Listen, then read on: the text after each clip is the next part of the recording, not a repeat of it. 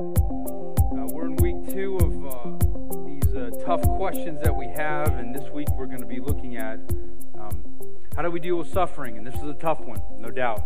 This is one of the hardest ones that I think anyone who ever looks at their life, looks at the world, begins to ponder God has to deal with. From the smallest little sufferings that we have, like when I'm watching Jeopardy and this great champion that's on there now, and I realize I'm nowhere near him. But I did get Final Jeopardy the past two Thursday and Friday nights, which I felt very good about, so you know that. This guy's won over $1.2 million. This guy's awesome. And I think I'm not like him. God help me. That's dumb, very dumb to say that, but I say that. To kind of what I didn't even realize, but Morgan prayed for on Easter morning about these these Christians who were killed in Sri Lanka. I mean, how do you deal with that? And to everything in between, which probably you and I deal with. How do you deal with suffering? And so I think we need to move to a passage, the most famous passage, the most famous man that has dealt with suffering, and that is the book of Job. And how does God deal with suffering when he's talking with Satan? And so those of you that haven't read Job know that Job is talking, God is talking with Satan, and Satan says to to God, hey, look, I'm going to mess with your man Job, and I guarantee you this, if you allow me to bring suffering into Job's life, he will recant his faith. He will pull it back. He will not say that Jesus is Lord. And so here's the actual scripture reading from that. Some of you have heard this and read this many times. Then the Lord said to Satan, "Have you considered my servant Job? There is no one on earth like him. He is blameless and upright, a man who fears God and shuns evil. Does Job fear God for nothing?" Satan replied, "Have you not put a hedge around him and his household and everything he has? You've blessed the work of his hand, so that his flocks and herds are spread throughout the land. But now, stretch out your hand and strike everything he has, and he will surely curse you to your face. Take everything that anybody has here at Westtown, their house, their job, right?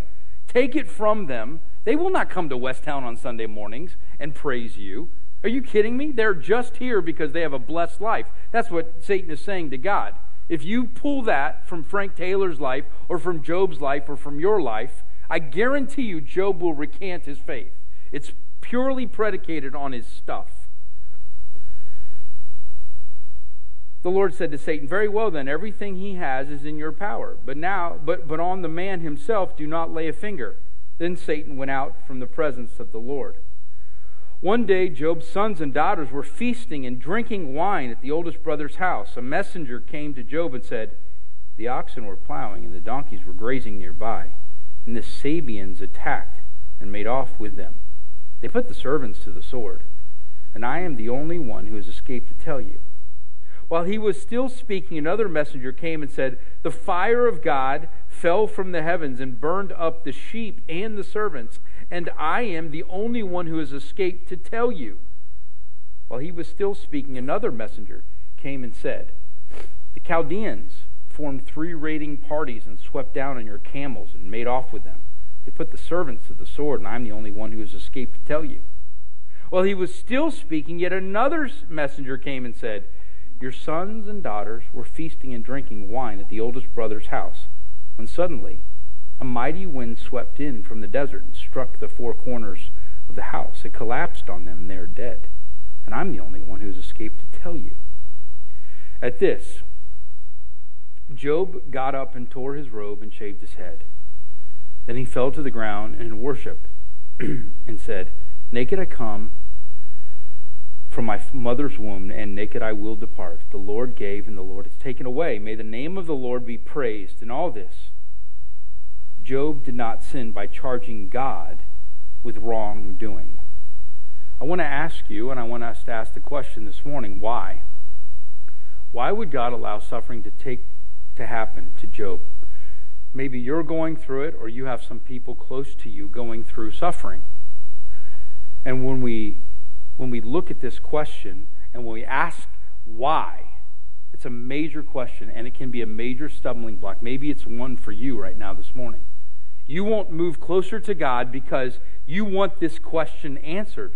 God, please tell me, why in the world? And I want to say, first and foremost, I want us to, point number one being this, I want us to avoid cliche answers. And by this, I mean this. Many times in church, a religious person will say to this question, when something bad happens to you or happens to somebody you know, here's what many of us say. Why is God punishing me? What am I doing wrong? Right? Maybe I need to go to church more. Maybe I need to pray more. That's the answer, right? Yeah, I'm afraid that there are a lot of folks, right, not just in religions in general, but the church itself, who say, well, you know what? If you're sick, you don't have enough faith or you wouldn't be sick, right? If you're having financial problems, you know what? You don't have enough faith or you wouldn't have financial problems. Are your kids misbehaving? It's all about what you don't have in terms of faith. And it's this moralistic, gross, if-then contingency that many of us believe. And we think, if I pray more, if I am more diligent, you know what? I will have a better life. But that's wrong. It's not what the scriptures say at all. The other response, I think, and it's not from the church many times, it's from the secular world. When they have hard things happen to their loved ones or to themselves, they say, you know what? Life is like a roulette table. Life is like going to Vegas, right? I mean, you have no idea, right? There's no rhyme or reason to my world. Many of you, maybe you think that. You think life is a crapshoot. That's all it is. So some of us think, you know what, if I do and I act right, then good things will happen. And other of us think, you know what, if bad things happen, it's just random, right? It's just random, right? There's no possible explanation. I mean, why are the Rays 17-9? It doesn't make any sense. That makes no sense. They're supposed to be the worst team in baseball. They have the lowest payroll on the face of the planet. And they're number one in the Major League Baseball. This makes no sense. Whatever. Some of us live there. We do that. Why would the Bucks draft another kicker? They're all terrible. These are terrible things. They're random things. Right? That's it. No. God says, well, you know, I have explanations. I do. I have explanations for these things. And I hope you would be willing to listen to them. Because it tells us in this amazing dialogue between God and Satan. You know, verse 8, have you seen my servant Job? There's none like him in all the earth. And Satan says, oh, you think he's so great? Well, hurt him. Let bad things happen. You think someone at Westtown is so good? You think Frank is so good? Kill his kid. Take his 4 kids from him. Take his church from him. Take his family, whatever. Then you'll see how good he is. And that may horrify us.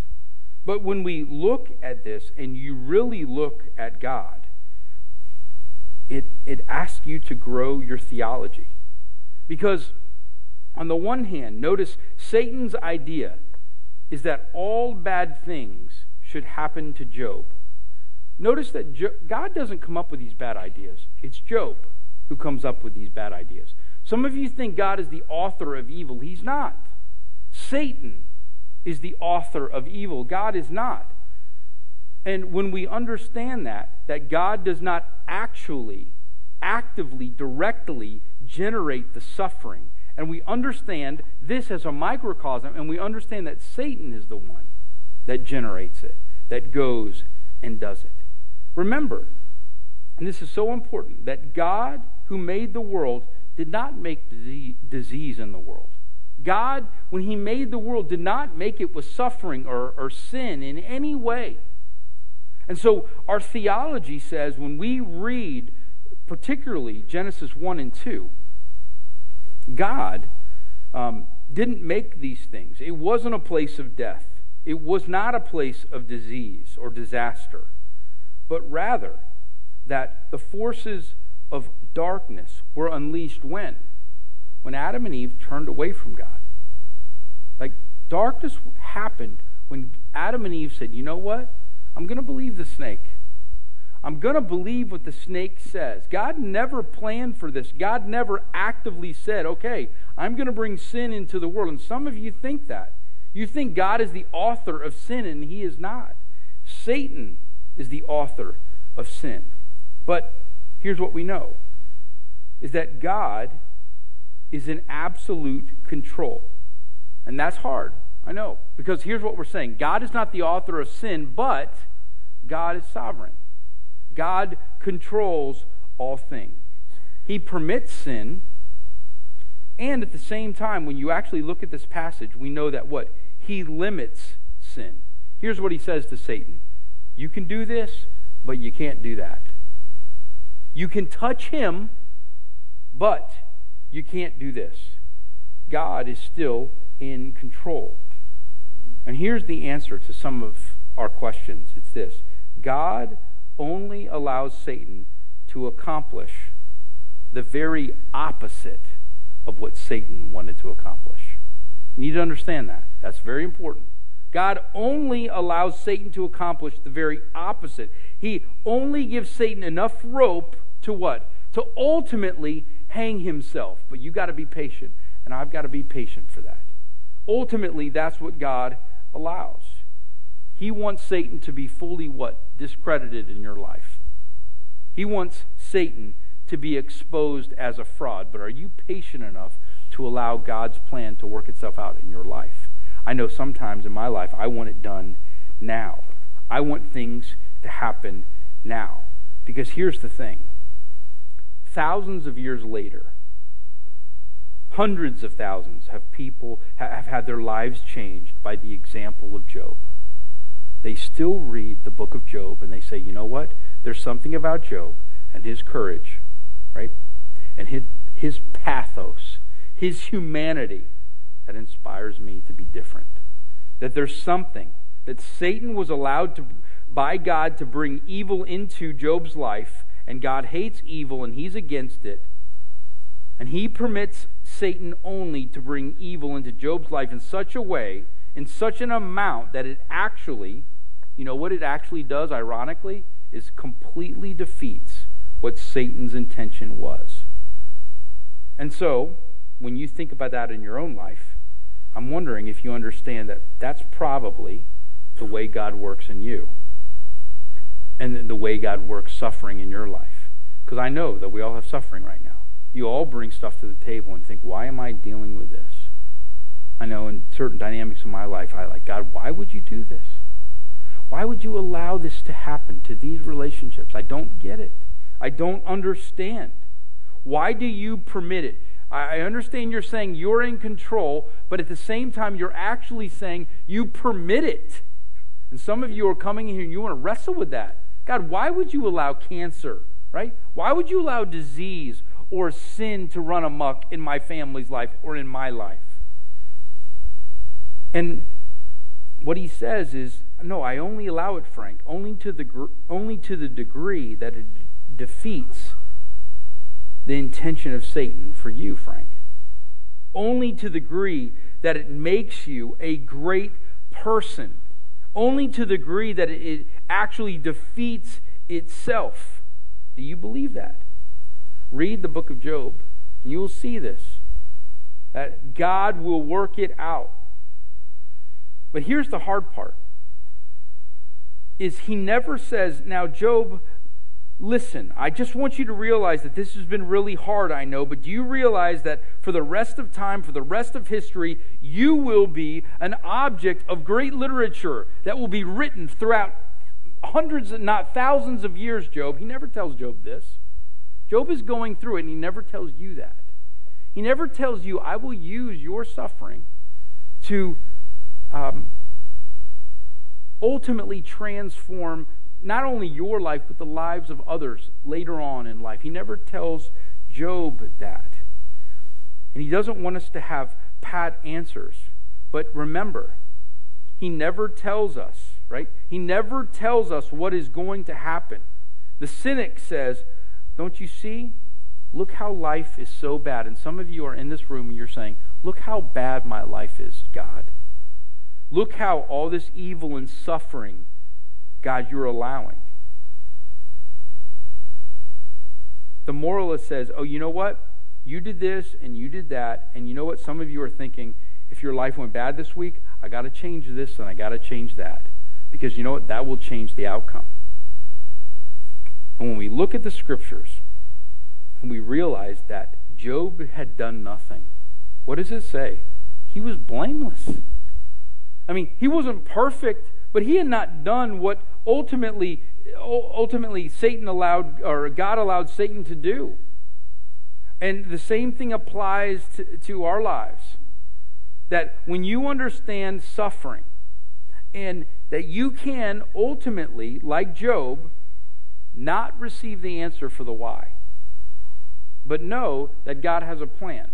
Are you okay with that? Because that's the mystery, is that God will allow cancer to come into your life, or to your loved one's life, or into my life, into my loved one's life, and say, you know what, I'm going to do something in that person, not only in that person, but in your whole family's life, that never, like no one ever prayed like they pray in your family's life until cancer came in.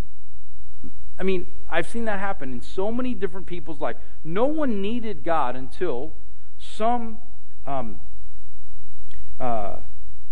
cancer or leukemia came in that they couldn't do anything about. And their family, their father or their uncle or their brother, had never prayed with that desperation until leukemia came into their life. And then I'm sitting with them in a hospital room with their whole families around thinking this person might die. And you know what? This man or this woman steps up and prays with tears, with so much passion that no one in their family has ever heard of anyone praying like this. And it happens. And then you realize, you know what? God has allowed this suffering to happen so that this family can need God like they've never needed God before. And that's an issue in our world, right? That's an issue in 33626. It's an issue when you are so comfortable that you've never needed anything before. Why does God allow suffering to happen in your life? So that you'll need.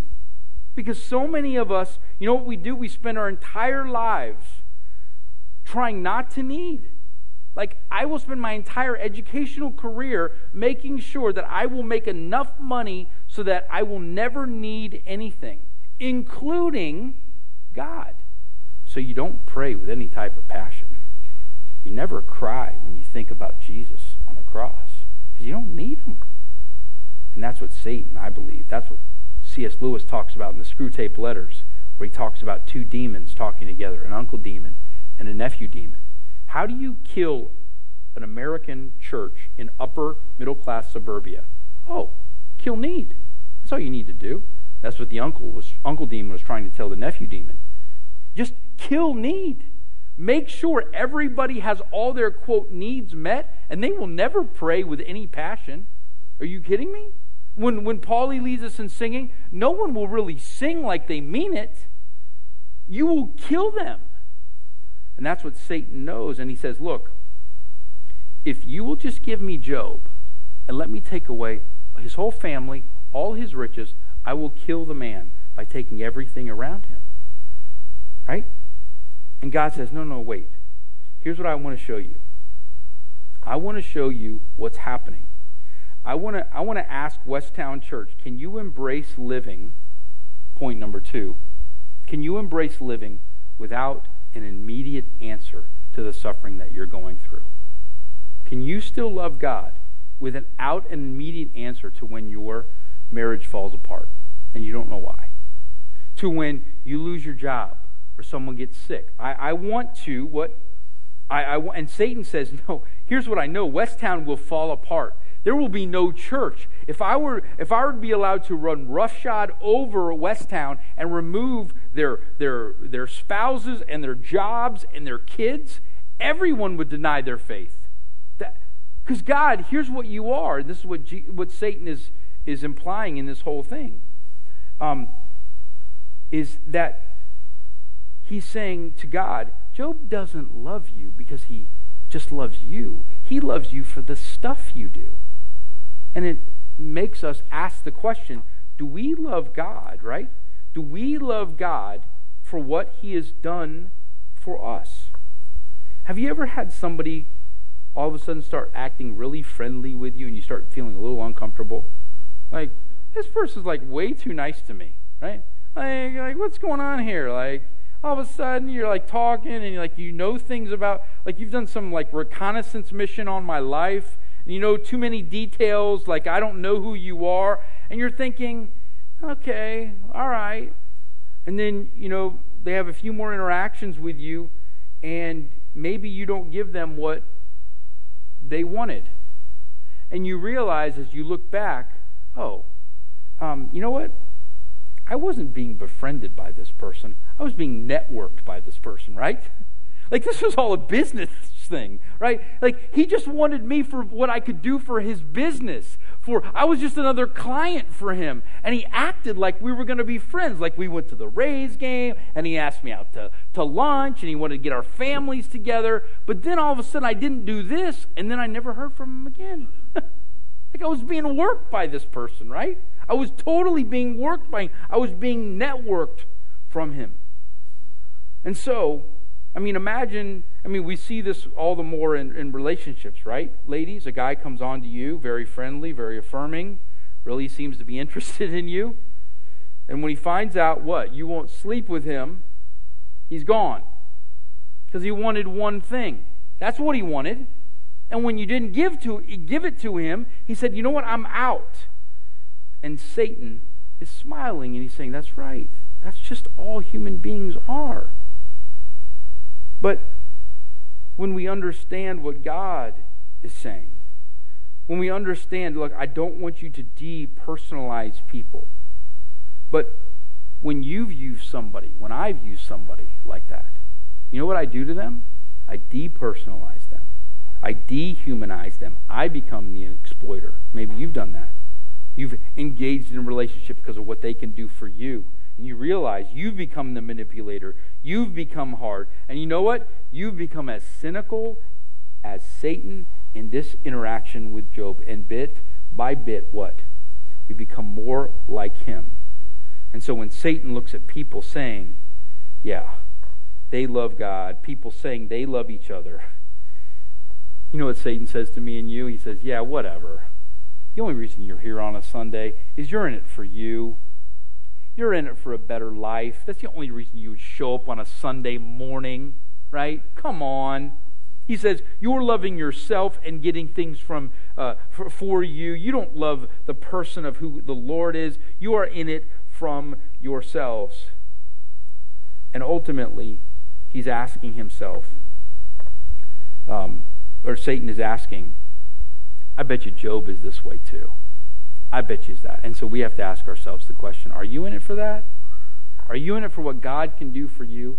Because ultimately we know that there is a greater purpose for suffering. There's more for you. The only way to be sure you're serving God for himself alone rather than you're getting out of it is that you have to serve God with the expectation that he gives you nothing in return. In other words, that you come to church on Sunday and you don't expect anything in return this week.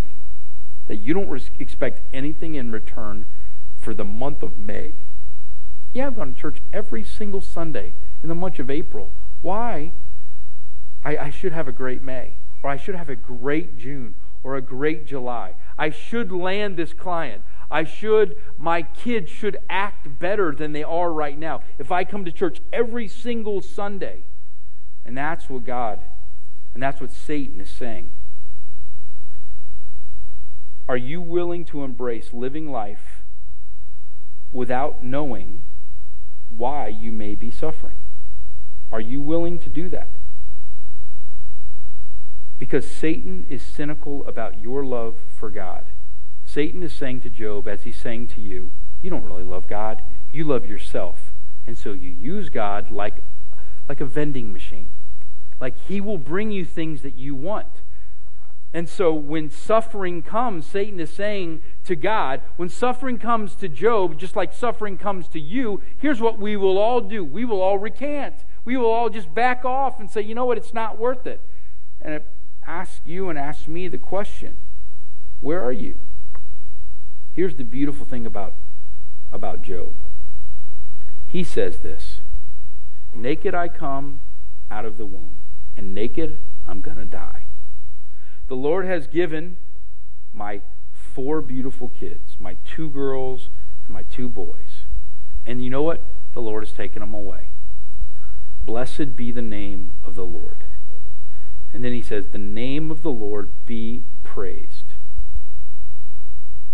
In all of this, what we know, Job did not sin. At the same time, here's what we know. Job tore his clothes and he wore black. When we struggle with things, when we suffer, we really do it. It's real. Crying out, grieving in the midst of pain. Christianity, we're not saying is stoicism. It's not. It's being honest. He does not say, these things you have taken from me, they were mine. I earned them. I worked for them. These homes, these children, this money, these things were mine. How dare you take them away? He just simply says, naked I come. I'm vulnerable. I'm helpless. You gave me my kids. You gave me my cattle, my money. And you know what? You take them away. If you want to take them, you take them. The thing that makes me who I am is you, rather than the thing who makes me who I am is this church I've worked so hard to plant, right? And we have a building now, and we have a preschool now, which I feel like when I read this stuff, I want to be like, God, I've worked so hard. And here we are, 13 years into this. This is what I'm owed because I've worked so hard. No, Job says, take him. I don't deserve to be married to this beautiful blonde, right? He doesn't say that. He doesn't say I deserve Ellie and Eliza and Frankie and Jake. He does not say that. He says, you gave them all to me. These were all gifts. If you gave them to me and you take them, that's the way it is. You are the creator of all things. And so what he's asking you and he's asking me, what do you build your life on? This is a hard question if you build your life on things. Your suffering, ultimately, if you build your life on all this stuff, you know what it will do? It will invade and take over your life. So if you get sick, or if your kids get sick, or if your family member gets sick, or you lose your job, or whatever, you know what it's going to do? It will rule you. But it didn't rule Job. That didn't mean he wasn't sad, but it didn't rule him. Your suffering, ultimately, what it says is, will pull you away from your source of joy. God is saying to Job and saying to all of us, am I the source of your joy? Or am I simply the source of the thing that gives you all the things that give you joy? God says, I never gave you kids or a wife or your life so that you could find your joy in those things. I gave you those things to show you that you can find your joy completely in me. And in America, in 2019, are you kidding me? Are you telling me that we don't struggle with this? Why would a good God allow for suffering? He would allow for suffering because he wants your heart. Because when bad things happen, and you realize the more things that are pulled away from you, if you become madder and madder, if you become sadder and sadder, if things are continued to pull away from you or pull away from me, you know what? Your life is built on sand, right? Don't build your house on the sandy land. Don't build it too near the shore, right? That's what my grandmother used to teach me. Don't build it on sand. I can leave, Frankie, right? Your family can leave, but here's who will never leave you, the Lord. You need to build your house, Frankie, on the rock, on the Lord. Because when that happens, it will drive you deeper and deeper, Frankie, to the source of your joy. When hard things happen, you know what it will do? It will drive you back to the source of everything, and that is the Lord. And you'll realize how much He loves you. Why does God allow for suffering to happen to you? To make you the person you're called to be. But you have a choice to make, and I have a choice to make. The suffering that comes to your life and my life, right? The relationships that aren't what you want them to be, they can drive you to be angry and mad, right? And your personality changes. Or they'll drive you to be sad and depressed, and your personality changes. Or we have the decision to understand, you know what? Ultimately, it drives us to see how much the Lord loves us, because He wants to be the source of all your joy. And this is what's going to be hard for some of us in this room. I don't know if I want to do that. You don't know a personal God that way. You don't know a relationship with the God of the universe that can be so dynamic, that can be so personal. Because here's what church has been for you and for me. Religion. It's something we do for 90 minutes on a Sunday morning. And Jesus says, no. When Satan said bad things to God about us, think about this. When Satan said bad things to God about us, even though there was some truth about that, God didn't accept it. But when Satan said bad things to us about God in the garden, what did Adam and Eve do? We believed it. The lie of Satan is, if you will give yourself to God utterly and wholly, if you totally trust Him, He will crush you. So don't. So find your stuff in things. That's the lie of Satan. Some of you believe that. Find yourself in stuff. He will crush you and you won't be happy. God doesn't really love you. And so down deep inside, when somebody criticizes me for my preaching, they say, Frank, you're not funny enough, or you're not theological enough, or you're not powerful enough, or you're not charismatic enough. I think to myself, man, I don't measure up. I don't measure up. If you compared me to all these other preachers, and somebody says, I'm going to go listen to that guy on the internet because I don't want to go to your church anymore, Frank, because you're too boring. You know what? Something inside of me says, man, Frank, you got to be it. You got to do it, man. Step up your game, pal. You got to measure up.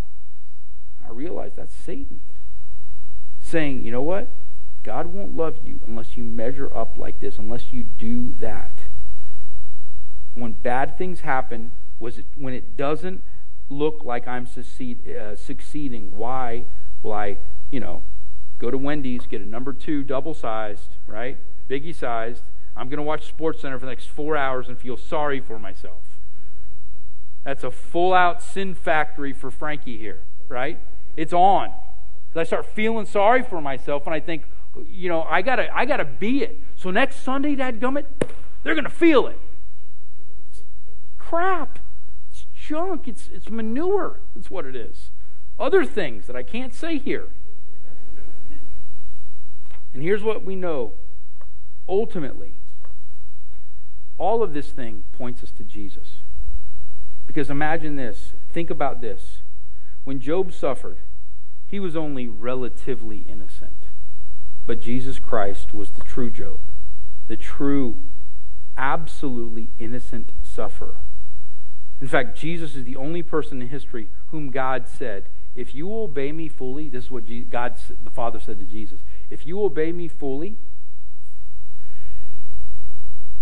I'll crush you to powder, and I will send you to hell. And that's what we know Good Friday happened on Good Friday. That's what happened to Jesus. And you will experience separation from me and the glory and the face of your Father. If you obey me fully, I will send you to hell. That's the only person God ever said that to. And God never said that to you and to me. Jesus is the only person who ever served God truly for nothing. And why would Jesus do that? Why would he do that? He did that for you and for me. He would serve his Father to receive the punishment because he loved us that much. That is your proof. You people, myself, who are suffering, and we think we have no idea why. It all points to Jesus. It all points to ultimately what he did for us. And when he died on the cross for me, it proved what? It proved Satan was an absolute liar. And you've got to come to that crossroads this morning. Why would God allow you to suffer? To bring you to him, that's why. Why would God allow you to experience the hardship that you're going through right now? Because Jesus wants to know, God wants to know that he is the point. You are not the point of your life. You are not the center of the universe. The scriptures say, I know, God is the center of all things, not man. And that's counter to what the world says. The world says you are the center. And the scriptures say, no, you're not the point. God is the point. And he will allow suffering and permit suffering to the extent that you know how much he loves you. Where are you? Will you allow the suffering in your life to bring you to the place where you understand that God loves you so much that he gave his only begotten Son? That's the point. That's the point of suffering. Let's pray and ask